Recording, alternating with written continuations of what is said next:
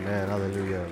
Hallelujah. Hallelujah. Continue to give God praise. Continue to give him praise in this place because he is worthy of praise. He is worthy of praise.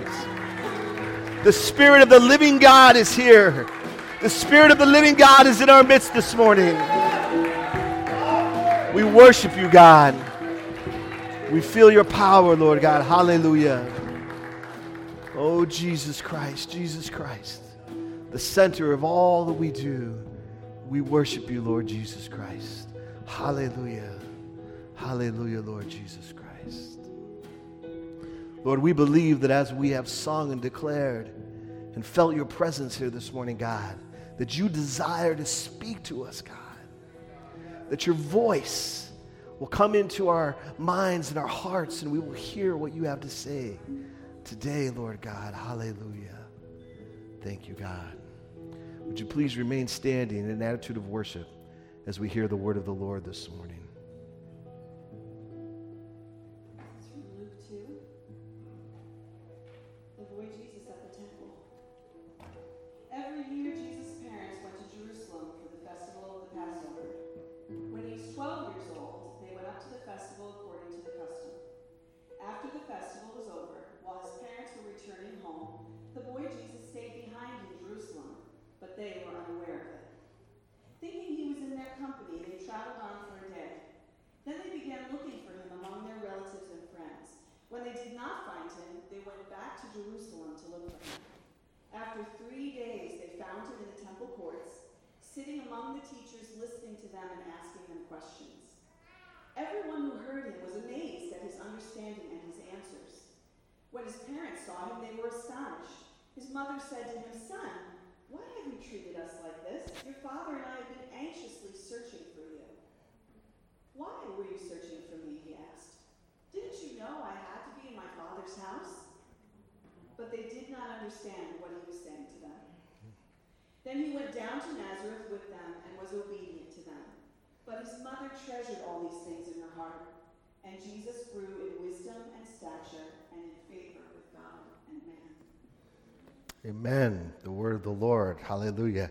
Hey, at this time, we're going to dismiss our children to Sprouts and Seedlings. Sprouts is for ages kindergarten to first grade, and Seedlings is from second grade to sixth grade. And while they go, I'm going to ask you to stand back up and greet someone this morning. Welcome them in the name of the Lord, if you are able this morning, as we bless our children on the way to their ministry. Amen.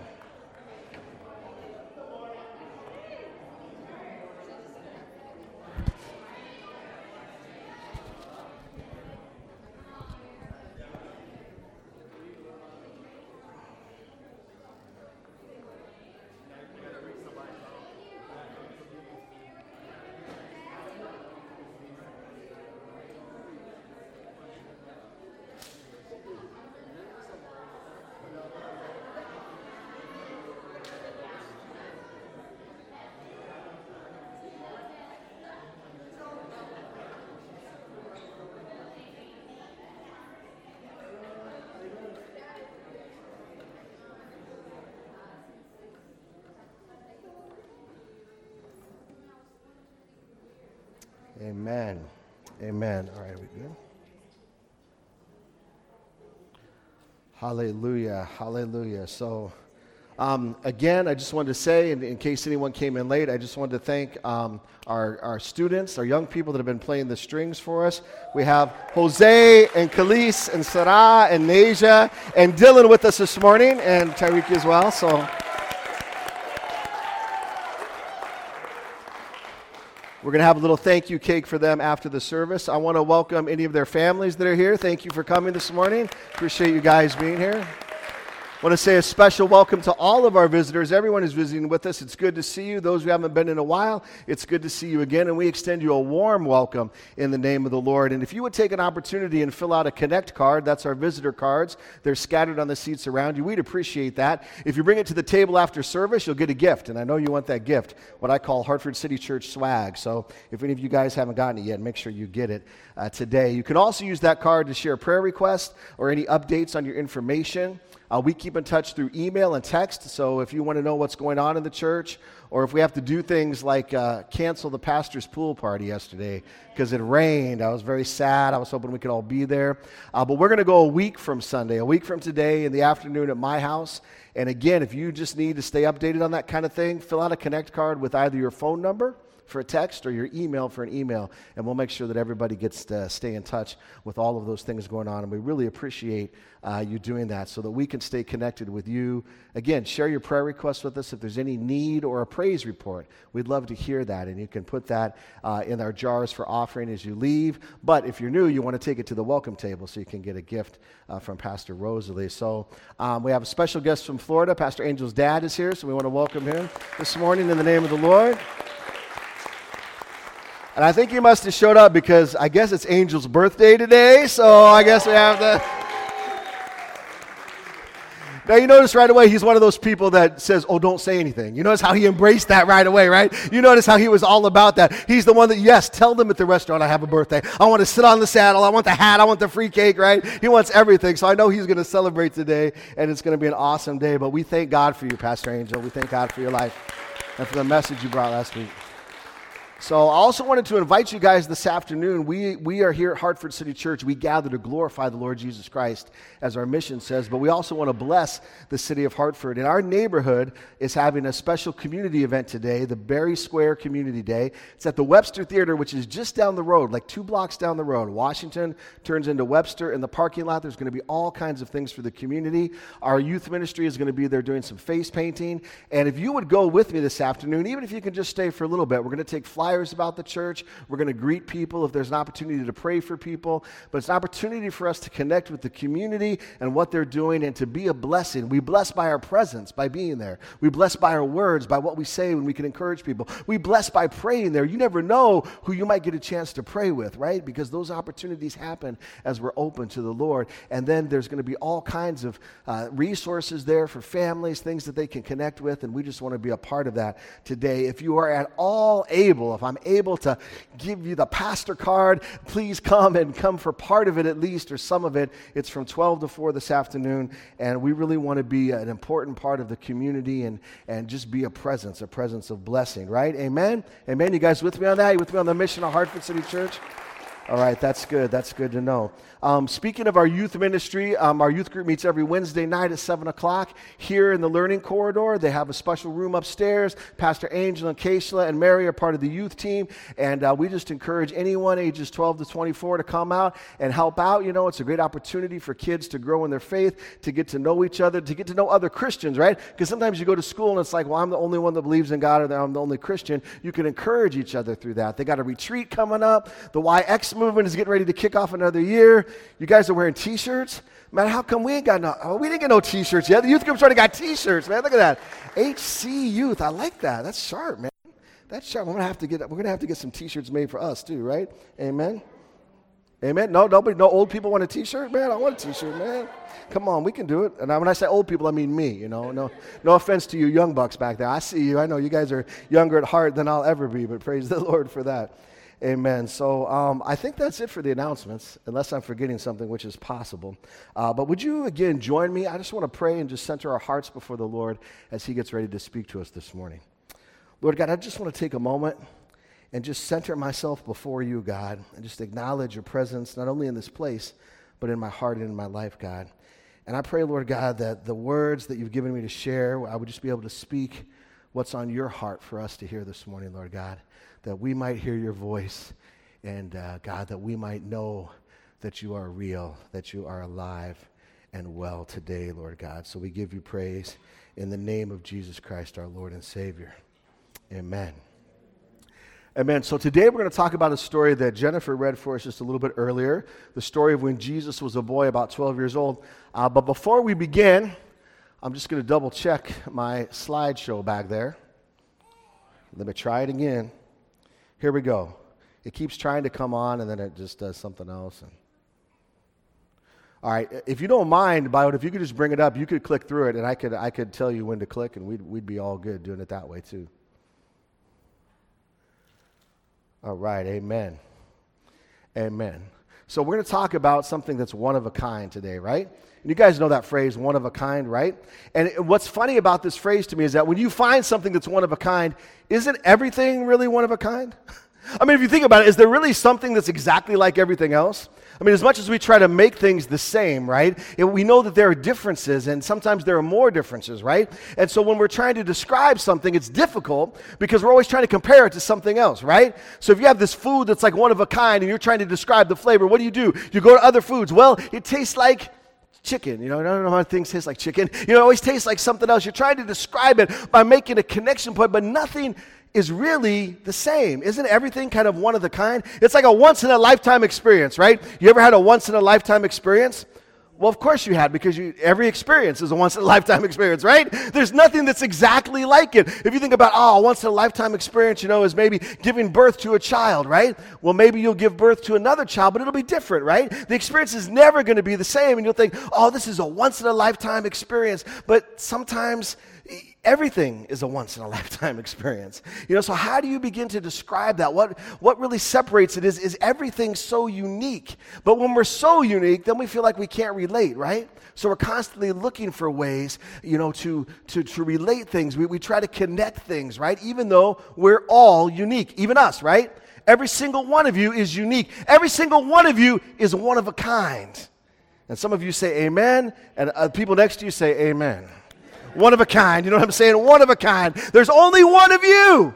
There's only one of you. There's no one else like you, right? But we try to compare you and describe you, right? We say, he got his eyes from his mother, or she got her attitude from her father. We try to compare. We try to make connections in order to understand and to describe something that is so unique, that is one of a kind. Well, today I want to talk to you about the most unique, the most one of a kind, Jesus Christ. And when you get up to that level, it's even harder to describe. It's harder to describe because he's so unique. I mean, he's so different. He's so one of a kind. But today I want to describe Jesus Christ and who he is, and I believe the story we read gives us an example so that we can understand today the uniqueness of Jesus Christ. Okay, are you with me? Are you with me? Amen? You don't have to say amen in this church, although that's welcome. You can nod your head. You can do any kind of thing. Right? You can raise a little finger. It's not an auction. Don't worry. You don't have to buy nothing. All right? But I just want to know that you're with me sometimes and that we understand this, right? Jesus is one of a kind. Jesus is one of a kind. And by the end of today, I want you to know how unique Jesus is and why you should build your life upon him. That's my goal. That's where I'm headed today, that you would know how unique Jesus Christ is and therefore why you should build your life on the foundation of Jesus Christ. First of all, we as Christians, we are very unique among the religions and beliefs that exist in the world today. And one of the first things that we believe is that Jesus was both fully God and fully human. That Jesus is not just one or the other, not just mostly one and a little bit of the other, but that somehow, even though we can't quite make sense of it because there's nothing to compare it to, remember, Jesus is unprecedented and unparalleled. I mean, there's nothing really that we can use to describe this, but we want to talk about it because it's what's unique about Jesus. It's one of the foundations of our faith, that Jesus was fully God and Jesus was fully human in every way this morning. So let's begin with the first, that Jesus is God. How is that distinctive? Because that's one of the things that separates followers of Christ from almost every other belief on the face of the earth. For you see, Muslims don't believe that Jesus was God because there's only one God, Allah. And how could God be in a human form? It doesn't make sense to them. So they say Jesus was not a God, he was just a man. And of course the Jews believe that. That's why they didn't believe Jesus' message, because they said, no, you're just a man. You can't possibly be God. And people who follow the Mormon religion today, or the Church of Jesus Christ of Latter-day Saints, they believe that Jesus was just a man who became a God so that we could also somehow become gods. But that's not what we believe about Jesus. We believe not only is he fully God, but he's the only God. Even though that's a little hard to believe, again, because we worship God in three persons, the Father, the Son, which is Jesus Christ, and the Holy Spirit, but we believe that those three are so unified that they form one God and there are no other gods. There are no other gods. So to say that Jesus is God is to say that he's only God. And the Jehovah's Witnesses also believe that Jesus was just a man. They deny the divinity of God. When you deny the divinity of Jesus Christ, then you are straying from what we believe, what makes us unique as Christians, that we believe that Jesus is fully God. Of course, agnostics, people who don't know what to believe, probably think Jesus lived and he was just a good man. Atheists don't believe he's God because they don't believe in any God. Hindus and Buddhists, millions of them around the world, if they deal with Jesus at all, they think that Jesus is one of those prophets or teachers that helps us access the divinity that exists in the universe. But it's not a personal divinity, or there are many gods in the universe. But again, what separates us from every other belief system on the face of the planet is that we believe that Jesus Christ, the man who lived in Galilee some 2,000 years ago, is also fully God. Fully God. The fullness of God dwells in him. Now, some people would say, well, we believe that Jesus is divine, but that he's that he wasn't human. So you see, we know the danger of diminishing the divinity of God, but there's also danger in diminishing the humanity of God, okay? Because if Jesus wasn't human, then his sacrifice on the cross really doesn't mean what it means to us, right? I mean, some people say, well, he was just God, but he just appeared to be human, right? He appeared to be human. So let me take you back a little bit, do a little school today. You guys can you go back to school with me for just a little bit? Do you see why I got the chalkboard here? Who remembers the chalkboard? Come on, are you with me? You remember the chalkboard, right? Who, like me, had to go out and clap the erasers? Do you remember that? You remember clapping the erasers? Let's bring the chalkboard back, young people, man. None of this whiteboard stuff. Let's bring back the chalkboard. Give me asthma all over again. I mean, the chalkboard was where it was. So that's why we're on the chalkboard this morning. So in the early centuries, right after the life of Christ, there were these people that developed this belief called Docetism in the 2nd century. And this heresy was coined from the Greek word dokisis, which means to seem. It taught that Jesus only appeared to have a body and was not truly incarnate, meaning God in the flesh. Docetists viewed matter as inherently evil and therefore rejected that God could appear in bodily form. So they denied the body. Everything about the body, everything in the physical is evil. So if that's evil, then God could not have assumed a human form or flesh. By denying Jesus truly had a body, they deny he suffered on the cross and rose from the dead. So you deny the work of Jesus Christ on the cross when you deny that he was human. This was attributed to the movement of the Gnostics and promoted by the Gospel of Peter. Quick side note as we're in class here today, right? Some of you remember years ago the book came out called the Da Vinci Code, and when the Da Vinci Code came out, it talked about other Gospels that are not in our Bible, and people would come to me and say, well, what about the Gospel of Thomas? What about the Gospel of Peter? What about these other Gospels? Well, the reason that they were not accepted, one of the reasons, excuse me, I don't have time to get into everything, but one of the reasons they weren't accepted was that they taught this heresy. They taught a form of this that Jesus wasn't really human. And the church said, no, we believe that Jesus was fully human as well as fully God. And so that's why we selected certain Gospels. And these other Gospels were also written much later, and they didn't seem to agree with the testimony of the people who were there, even though they claimed to be. They weren't really written by the people that were there, that understood, that saw Jesus in the flesh and saw that he was indeed fully God and fully human. So let's journey on today, shall we? Let's begin with the first point, that Jesus is fully God. Where we read from today is the narrative of Luke, the Gospel of Luke. And the story that we read was when Jesus was 12 years old. But just prior to that, Luke spends his time in the narrative talking about the birth of Jesus and therefore describing how unusual, unique, one of a kind it was to show that he was divine, to show that he was truly God. For you see, Jesus' birth was announced by an angel, Gabriel. Amen? How many of you had an angel come and announce that you were going to be pregnant? Well, I guess Keisla did. But anyhow, other than that, a real life angel,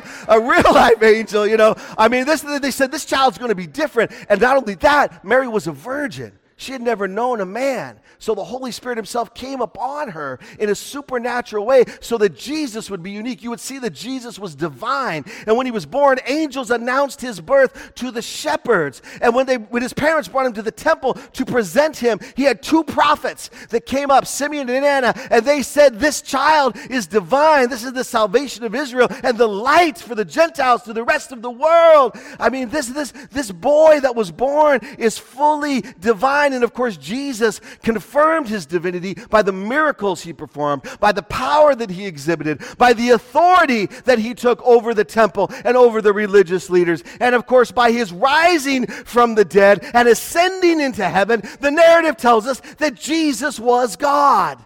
that he was fully God. Let me take you to one scripture this morning, and I just put up the reference there for you if you want to write it down or look at it later. But listen to this. This is what Pastor Angel mentioned in his sermon last week, and I want to take it just a step further and build on this passage. It says, the Son, or Jesus Christ, is the image of the invisible God, firstborn over all creation. For in him all things were created, things in heaven, on earth, visible and invisible, whether thrones or powers or rulers or authorities. All things have been created through him and for him. So if Jesus Christ created everything, then you better believe he's God. You better believe that he is fully God. And he is the head of the body, the church, the beginning, the firstborn from among the dead, so that in everything he might have the supremacy. For God was pleased to have all of his fullness dwell in him, and through him to reconcile to himself all things, whether things on earth or things in heaven, by making peace through his blood that was shed on the cross. Amen and hallelujah. God was pleased to have all of his fullness dwell in Jesus Christ. That's why we worship Jesus Christ. That's why he's glorified. That's why we say he's unique. That's why we say that he's different than all others. Because the fullness of God dwells in him. And of course, Jesus said this himself. He said that he and his Father in heaven were one. We are one. We are the same. He even went so far as to say, I am the I am, the holy name of God. And when Jesus claimed that he was God, people knew what he was talking about because they were ready to kill him. Because it's called blasphemy to claim that you are God when you are not God. But as the great philosopher and writer C.S. Lewis said, the fact that Jesus claimed to be God leaves us with only three options. He was either a liar, or he was a lunatic, or he was the Lord. Amen. He was either a liar, or he was a lunatic, or he was the Lord. For if a person that we see in the flesh claims to be God, and I know none of you would put up with that if anybody you know claimed to be God. You'd be like, But if a person claims to be God, they're either lying to you, they know that's not the truth, or they're a lunatic. I mean, that's what it means to be out of your mind. A lot of people out of their mind do claim to be Jesus Christ. I mean, you know that you believe it, but it's not true. Or the third option is, it's actually true. And only one time, once in a lifetime experience, one of a kind person, never to be repeated, unprecedented, unparalleled. Jesus was the only one who was fully God in human form. Amen? Amen. So, what does that mean for us? I believe that leads to two very important implications. One is that Jesus is the only one with the authority and ability to offer hope, salvation, and eternal life. Hear me clearly, friends. Jesus, because of the uniqueness of who he is the only one who has the authority and who has the ability to give us hope. We all want hope. We all want things to change. We want injustices to be made right. We want the world to be a better place. We want to flourish and prosper. We want to see people taken care of. We want to see things made right? We want that. We desire that. We put our hope into so many things, but our only hope is in Jesus Christ. It's in Jesus Christ alone. That he is the hope of the world. We want to be saved from ourselves, really. I want to be saved from myself every day. And then there are days when I want to be saved from some other people that are, doing me wrong. I want to be saved all the time, but I want to be saved from my sins, which is myself. I want to be saved from Satan and the evil in the world, and I want to be saved from death. And the only way I can be saved is through Jesus Christ, because he is uniquely the one and only God and man. And the only way that I can receive eternal life is through Jesus Christ. There is no other name given under heaven by which women and men can be saved other than the name of Jesus Christ, our Lord and Savior, because he is unique. He is unique. He is one of a kind, above all uniqueness. And then the second thing we need to understand as an implication of this is that Jesus Christ is worthy of our whole life worship. He is worthy of our whole life of worship to him, because he is so unique, because he is God. If he is God, if he's the one who created all things and everything is created for him, then he is worthy of our worship. Amen. And I was so blessed by what Pastor Angel shared on that last week about God being worthy of our worship and how important that is in our life. But the reason that we don't just worship God in a generic or general sense, but worship God through Jesus Christ, is because he is the one and only. He is fully God. God was pleased to have all of his fullness dwell in Jesus Christ. But we must also remember as we journey along that Jesus Christ was also fully human. Fully human. We cannot deny the humanity of Jesus Christ either, because it's just as important to our understanding of the work that he did, of who he was, and our ability to have a relationship with him, okay? And the reason that I selected this story this morning of Jesus when he was 12 years old is because I believe it's a great story that shows the humanity of Jesus, right? It makes us think about, all right, Jesus wasn't just God who just came as an adult, right? He just showed up all grown and said, here I am, the Son of God, and started doing his thing. No, he came as a baby. He came as a baby. Look, my visual aids right here. As a baby, that's what Jesus looked like. That means they had to change Jesus' diaper. Jesus had to be fed. Jesus had to grow. Jesus had to learn how to walk. The text says that Jennifer read that he grew in wisdom and stature. He grew in his mind and in his body. He grew. He grew. He didn't know everything. He set aside that divinity so that he could experience everything we experience. So he grew. He had to learn how to run. He went to school, friends. Can you imagine what Jesus was like in school? Do you think Jesus ever got in trouble? Well, not for anything he did wrong, but he probably did because he was in trouble with his parents in this story because he wandered off, right?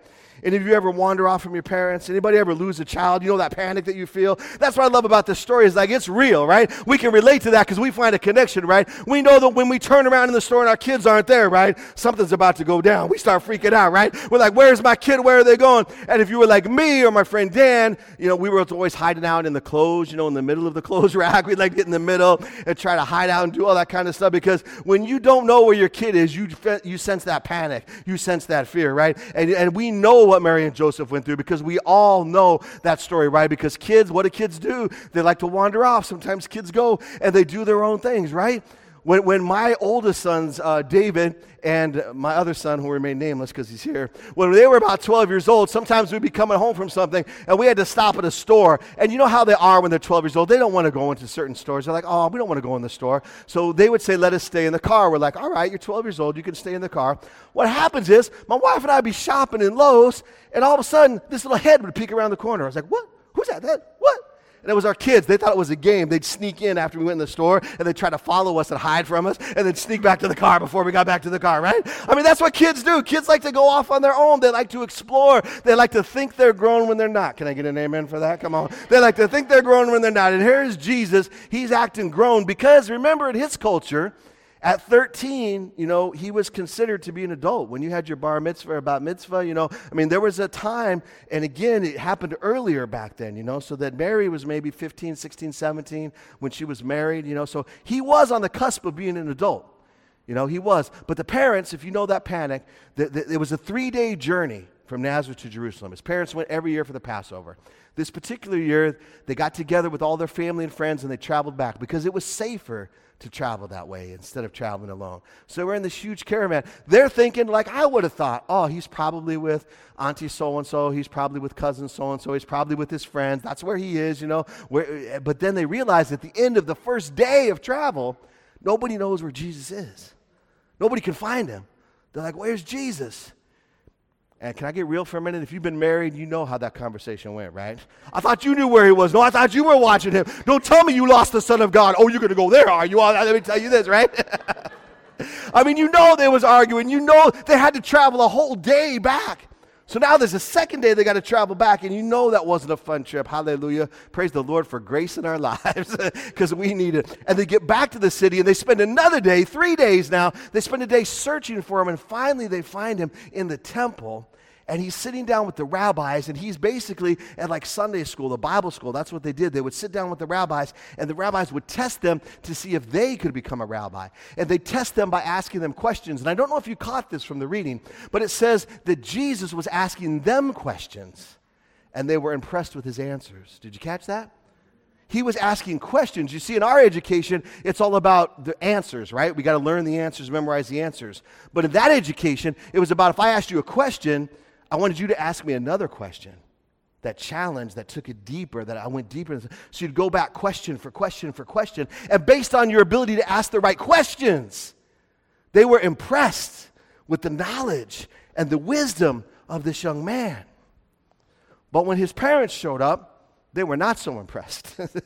They were not so impressed with their son because they're like, son, why did you do this to us? Why did you cause us this worry? Why did you cause us this grief? Son, why did you not let somebody know where you were? Son, why didn't you call us Because cell phones aren't invented yet, Mom. Okay, I got that, all right? Another thing with my own kids, sometimes after junior high, they would go off to some other friend's house and they wouldn't let us know where they were. And I'd be like, why can't you tell me where you are? And they say, Dad, because you won't let us get a cell phone until we're in high school. I'm like, good point, but you tell me every other person has a cell phone, so we borrow one of theirs and call us up and let us know where you're at so that we know where you're at.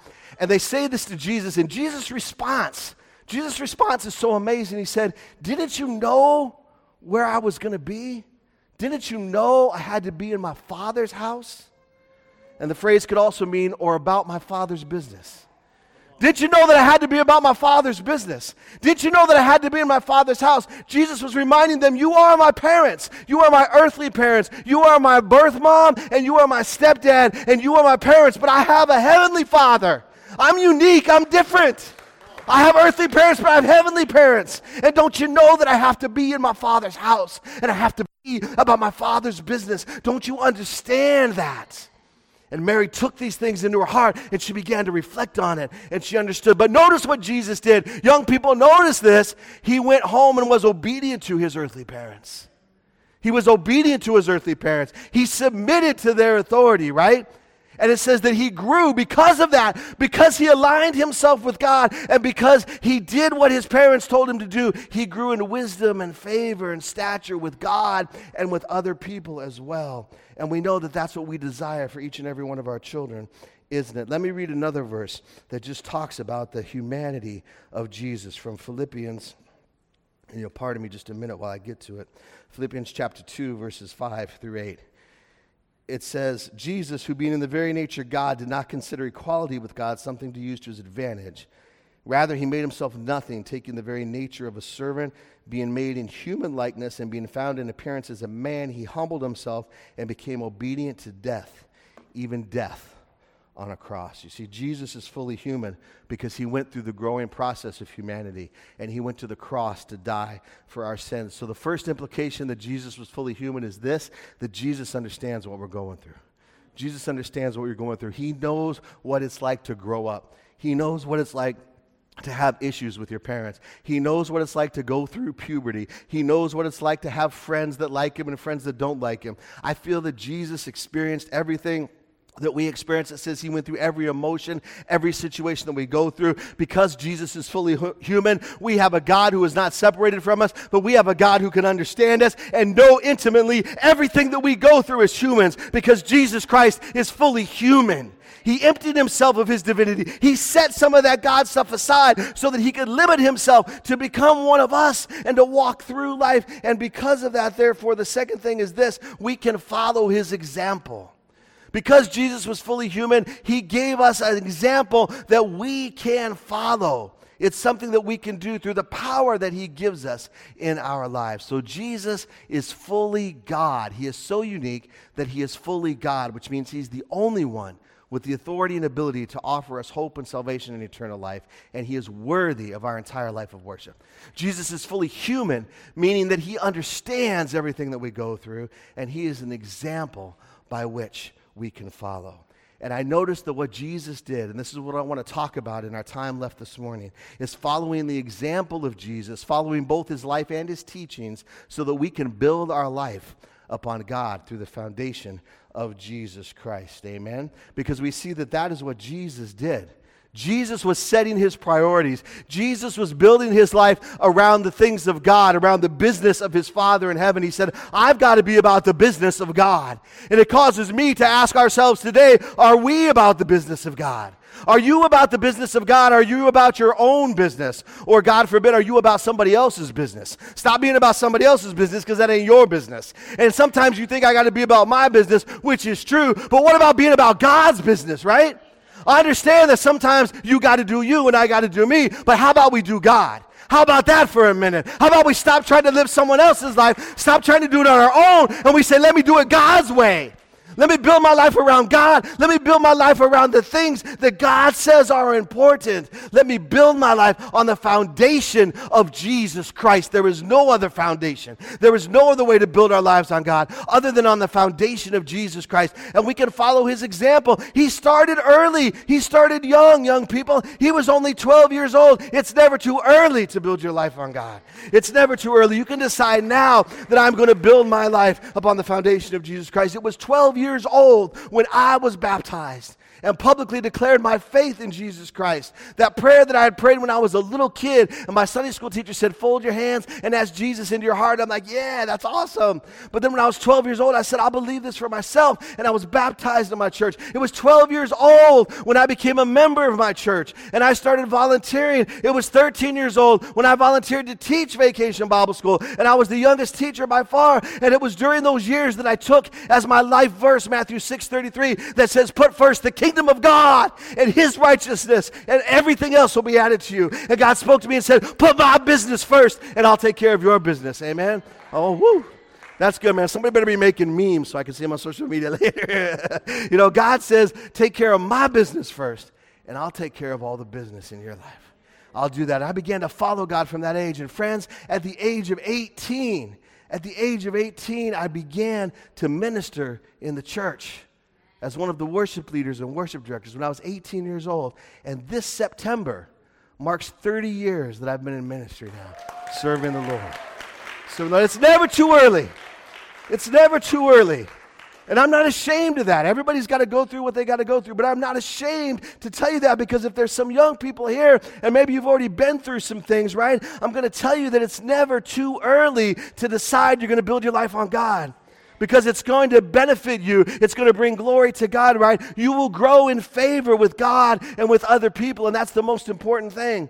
And can I say a little bit about that favor, because this kind of sticks in my mind. When you start following God, and by the way, before I say this, let me say you're never too old to follow God. Hallelujah.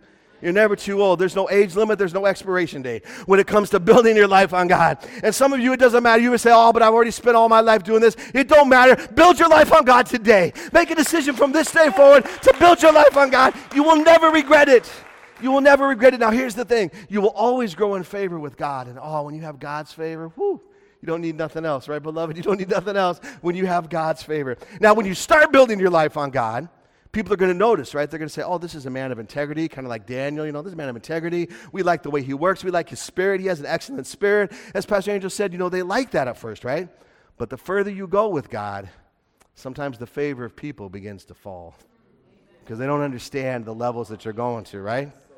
So, but you will. In the beginning, you will experience favor, and you will, but you will understand that there will come a time when it's really about the favor of God. Because even Jesus, they loved him when he was 12. They loved him when he was 15 and 16. They loved him when he was a baby and he was cute and everybody could kiss him. But when he was 30 and he started speaking truth to them, they didn't know if they loved him so well in his hometown. That's the whole story. That's the real story. He grew in favor with humans to this point, but he grew in favor with God, and we can grow in favor with God for the rest of eternity. Amen. And that's what we should focus on, is doing that. So build your life on God. Build your life on God. Make a decision, whatever age you are, no matter how young you are, no matter how middle you are, no matter how old you are, make a decision to build your life on God. And I believe you need 3 things in order to do this. 3 things. Intentionality. I want to talk to you about being intentional in building your life upon God. But Pastor Angel already preached about it last week, so I don't have to say too much. Praise the Lord. You need to go back and listen to his message on the podcast if you didn't hear it. Daniel in the Lion's Den, talking about being intentional, talking about how you have to make a decision, how you have to prioritize God in your life. And when I say build your life on God, I don't mean make a decision now. I mean make a decision every day. Every day, make God a priority in your life. Come on, I don't think we're doing this. I don't think we're doing this enough. When I get frustrated, when I get depressed, when I get down, I know that I am not every day putting God first in my life. There's those days I want to take off from God and be like, God, I'm just going to put you on the back burner for a minute because I want to take care of some other stuff, right? Or we've made idols in our life, or we've put other things in front of God. But every day, why do you think that when the first Christians got together, they gathered on the first thing in the morning on the first day of the week to worship? That shows your priority of God in your life the rest of the week. Yeah, you know what I'm saying, right? Why should we come to church on Sunday morning? Because we have to? Because it's legal? No, but it's one way of saying, God, you have priority in my life. Because you think about it, I would say most of the time, 90% of the time, whatever else you've got to do is not going to be hindered by the 2 hours that you spend the first thing on the first day of the week to prioritize God in your life. I am sure you will have enough time to do everything else that God gives you to do and that you want to do on top of it. Because God says, seek first my kingdom and I'll add all these other things unto you as well. I'm not going to hold back from you. But I'm going to give to you, but you got to prioritize God in your life. You got to be intentional. You got to say, so what are you doing every day to build your life on God? Some people start the day with prayer. Some people start the day with scripture reading. Whatever it is. I don't know what it is, but you just got to do it. You just got to do it. You just got to say, God, I'm going to be about your business today. And then the second thing is time. We got to spend more time with God. We got to spend more time with God. I'm just going to say it. We got to spend more time with God. And it's not just that. I'm not talking that you need to quit or give up things, although maybe you do need to quit or give up some things, right? Because whatever you give up for the sake of God, it's not going to be a loss, let me tell you. It's not going to be a loss at all. You'll get back so much more. You'll get back so much more. But I'm saying, in addition to what you're doing, spend more time with God. Why don't you bring God into what you're doing? You got to be on the road. You got to be driving. Why don't you bring God into that time? You got to be at work. You got a moment at work. Why don't you bring God into that time at work? You're in school. Why don't you bring God into that? You're in a relationship. Why don't you bring God into your relationship?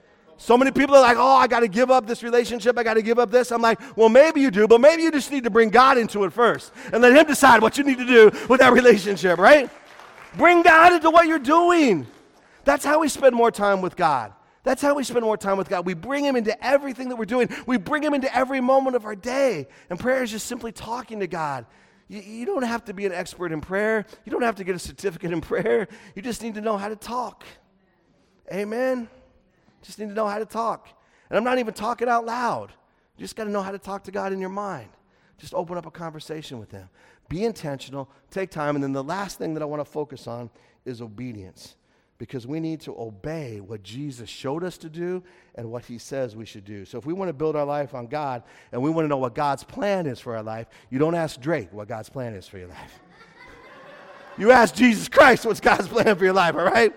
I'm sorry, but Drake is not going to tell you what God's plan is for your life. Because right now he's got people out dancing on the street getting hit by cars. I don't know what that nonsense is, all right? Some of you know what I'm talking about. If you don't, just praise the Lord that you don't. But you don't want to know God's plans from Drake. You want to know God's plan from Jesus Christ. You want to know what Jesus Christ is because he'll show you God's plan. He'll tell you what God's plan is. He will tell you what you need to do to obey Jesus Christ. So let's walk through some of these things that if we want to build our life upon God, if we're going to make a decision, okay, I'm going to do it. I'm going to prioritize it. I'm going to give my time to it. I'm going to bring in God to what I'm doing. Then what do we need to do? What does it look like? And here's what it looks like. Very first thing is to take care of the poor. It's the very first thing Jesus said. I don't know what churches have been doing, telling people this or that or the other. But sometimes I hear more about how you dress and how you talk and how you look and what you do and what you don't do, rather than are you taking care of the poor? Jesus said it first off in his very first sermon. He said, take care of the poor. I've come to preach good news to the poor. It's talked about over and over and over again in Scripture. And then he says, feed the hungry. Feed the hungry. Take care of those who are hungry. And then Jesus said they need to help those who are sick. Pray for those who are sick. Pray for healing. Help them. Give them meals. Clean their house. Take care of those who are sick. And then this one. Care for the people in prison. And I want to say today, friends, that not just when they're in prison, but when they get out of prison. Care for them. We need to care for those people. That's what Jesus called us to do. You want to build your life upon God, this is a pretty good place to start. In fact, this is a real good place to start. Start doing these things. Start obeying Jesus Christ. Start saying, God, I will make these things a priority in my life. And when I don't understand everything related to these issues, I will commit myself to learn what I can and how you can guide me, God, to do what is needed to help those who are the least, to help those who are marginalized, to help those who are hurting, to help those who've been left out, to help those who are being oppressed, to help those who are being abused, to help those who are being killed, to help those who are being exploited, to help those who are being made slaves. There's many ways that we treat people with a criminal record worse than we've treated anybody else ever in the history of our world. Jesus says, You want to build your life upon God. You want to follow my example. Here are the things you need to do. Let me give you a few more, friends, if I may, this morning. You need to pray constantly. You want to build your life on God? Pray constantly. Like I said earlier, just start talking to God. Just start talking to God. Start listening to God. Start spending time in meditation. Wherever, whenever you can, you need to get away and spend time in prayer with God. And again, if you want some more encouragement about that, go back to last week's sermon. Hallelujah. You want to give generously. Want to build your life on God, give generously. Why? Because everything that you've been given, God's given to you. And God uses you to give and help others. And I'm talking about your time, your talent, and your treasure. I'm talking about, yes, you need to give your time generously. You need to not hold all your time to yourself, right? But you need to be able to give your time knowing that it will come back to you, right? You need to give of your talents. If God has given you a gift, God has given you a skill, have you given it to the Lord? Have you used that skill to build your life upon God, to do what God wants you to do? And then your treasure, whether it be your money or your wealth or whatever form that is for you, we need to give to God, not because we have to, but because it shows that God is a priority in our life. That God is a priority in our finances, that we say, God, and when we give, I say as the pastor of this church, I want you to give confidently by the grace of God that we are doing all of these things. That we are taking care of people and providing for people and helping. That's what we're doing together as the church. You need to pray constantly. You need to give generously. You need to rest regularly. Not enough Christians are resting. And I don't know what I can get you to do to rest. It's like, why don't you just sit down and take it easy, right? Why do we have such a hard time doing that, right? Because we think it's lazy, or we think, that's not what we should do, or we don't have time to do that. You have time to do it. God rested on the seventh day. God did everything he needed to do in 6 days, and then he took the seventh day off, and he said, I'm going to rest. And what does rest mean? To enjoy God and all that he has created. You need to enjoy God, friends. Even Jesus didn't teach and heal all the time. Sometimes he went by himself to pray. Sometimes he went down in the bottom of the boat to take a nap. Hallelujah. If Jesus took a nap, follow his example. Take a nap every once in a while. Listen, you'll feel better. The people around you will feel better. Hallelujah. I mean, you know what I'm talking about, right? Right? You're going to rest in the Lord, enjoy. And it doesn't mean just to sleep or rest. It means to enjoy what God has created. I believe that Jesus and the people that followed him, they went out fishing. They went out fishing because they needed to enjoy the friendships they had, to enjoy what God had created, to just enjoy life. And you need to do it on a regular basis. What I try to do in my life, and you can do it any way God leads you in your life, is that every 7 days I take a day off. And I just try to enjoy God and what he has created. And then every 7 weeks I take 2 to 3 days off. And every 7 months I take a whole week off. When I'm not in that rhythm, I begin to feel the drain. I begin to feel the pressure. I begin to feel the burnout, right? And so whatever way that works out for you on a regular basis, take your rest, right? Take your rest. You know what I believe God's gift to rest is? And I'm going to try not to preach too much because I got a sermon on this coming up in a couple of weeks, all right? But I think here in New England, when we have a snow day, that's God telling you to take a day off because you guys aren't doing it. And then you're forced to, right? Then you got the best excuse in the world. I can't come in the roads, right? How many of you love that excuse? You're like, I can't come in the roads. And they're like, hey, man, you just stay at home. Right? But don't worry about it. Don't fret about it. Enjoy what God has given you, the time to do things that you love to do, to just enjoy life. Pray constantly, give generously, rest regularly, and finally, forgive freely. Forgive freely. The Bible says, freely you have received, freely give. Because God forgave you of your sins, you need to forgive others of their sins. And in doing so, participate in the healing of relationships. You want to build your life on God, you need to be a person of forgiveness. You need to forgive people. Because Jesus forgave you. And he didn't require anything of you to do it. Jesus hung on the cross and he said, forgive them, God, for they don't even know what they're doing. And friends, my testimony is most of my life, I need to be forgiven because I don't even know what I'm doing. I don't know how much I'm hurting myself or hurting other people. I am unaware, but God forgives me. God reveals truth to me so that as I become aware, I can be healed. But I'm healed through that awareness and I'm healed through that forgiveness that comes to me freely from Jesus Christ. That doesn't mean it didn't cost anything. He paid the price. He paid the price of his blood on the cross. He's the one who made the sacrifice. He offers forgiveness freely to us so that we can turn around and forgive others. Friends, are you having any bitterness, any hatred, feeling some kind of way in your heart about someone this morning? Build your life on God by forgiving them freely. Build your life on God by resting regularly, by giving generously of whatever God has given to you, by praying constantly, by caring for those who are in prison, for those who are sick, feeding those who are hungry, and taking care of the poor. This is just the place to begin, hallelujah. Just the place to begin. And all you need to do is pick one of these things and just begin right there. Just begin right there. Because as we begin, as we take that first step, it can build and build, right? Jesus had to grow. Jesus had to go through the process. Jesus didn't have everything all together the minute he came, because he came as a baby. So if Jesus had to grow into it, we can grow into it as well. We don't have to have everything together in 1 year, in 2 years, in 3 years. Even Jesus took 30 years before he was ready to enter into the fullness of God's purposes for his life. Right?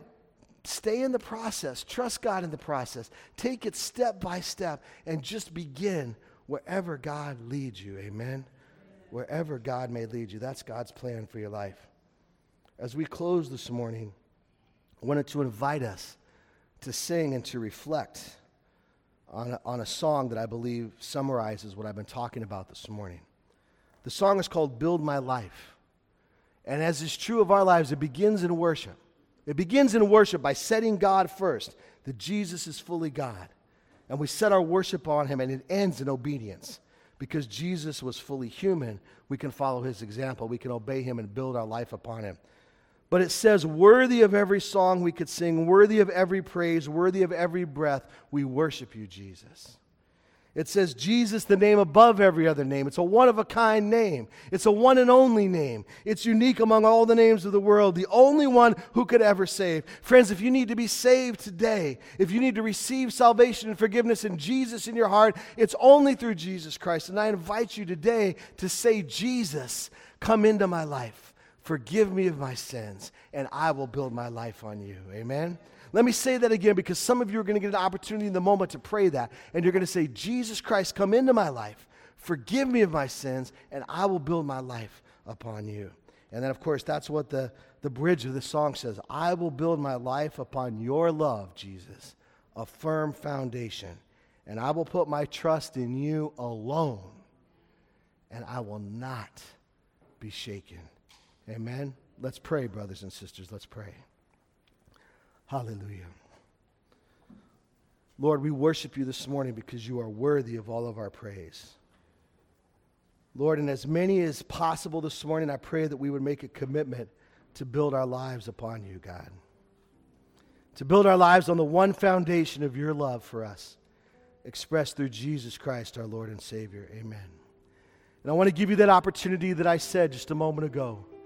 If you've never invited Jesus into your life, if you have not received salvation, then pray this prayer quietly right after me. Say, Jesus Christ, come into my life. Say, Jesus Christ, forgive me of my sins. I will build my life upon you.